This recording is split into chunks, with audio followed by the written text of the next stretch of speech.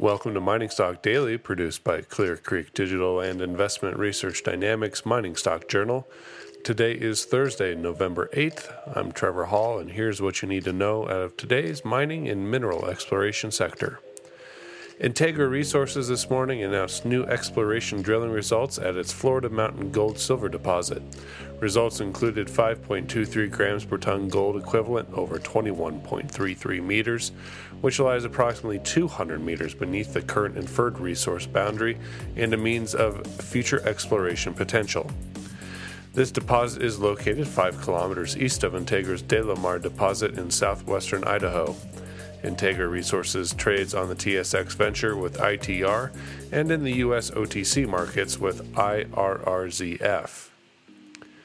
Tahoe Resources reported a third-quarter loss of $190 million, which included a $170 million impairment charge related to the shutdown, care, and maintenance of the Escobal mine in Guatemala, per a court-ordered ILO 169 community consultation. The company anticipates a worst-case startup date of December, though restart depends on the successful outcome of the consultation process. The company said that it expects to meet full-year guidance of producing 400 to 475,000 ounces of gold from its gold mining operations in Peru and Canada. Tahoe trades under TAHO in the U.S. and THC on the TSX. Many other companies in the sector reported Q3 earnings yesterday and early this morning, including Avino Silver and Gold, Dundee, Trevali, Golden Mountain, Kinross, Torex Gold, Alio Gold, and Ivanhoe Mines. GMV Minerals announced a positive preliminary economic assessment study on its Mexican Hat Gold project in Cochise County, Arizona.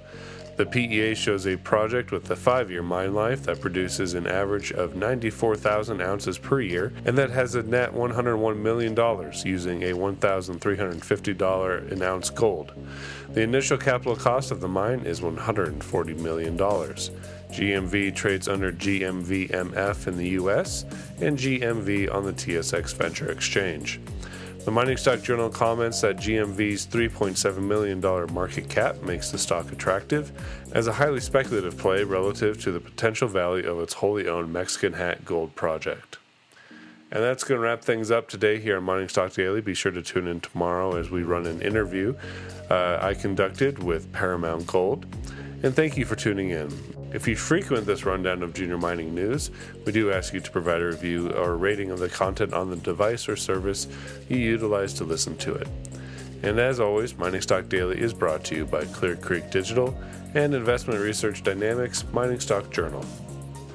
Mining Stock Daily and its affiliates are not responsible for any loss arising from any investment decision in connection with the material presented herein.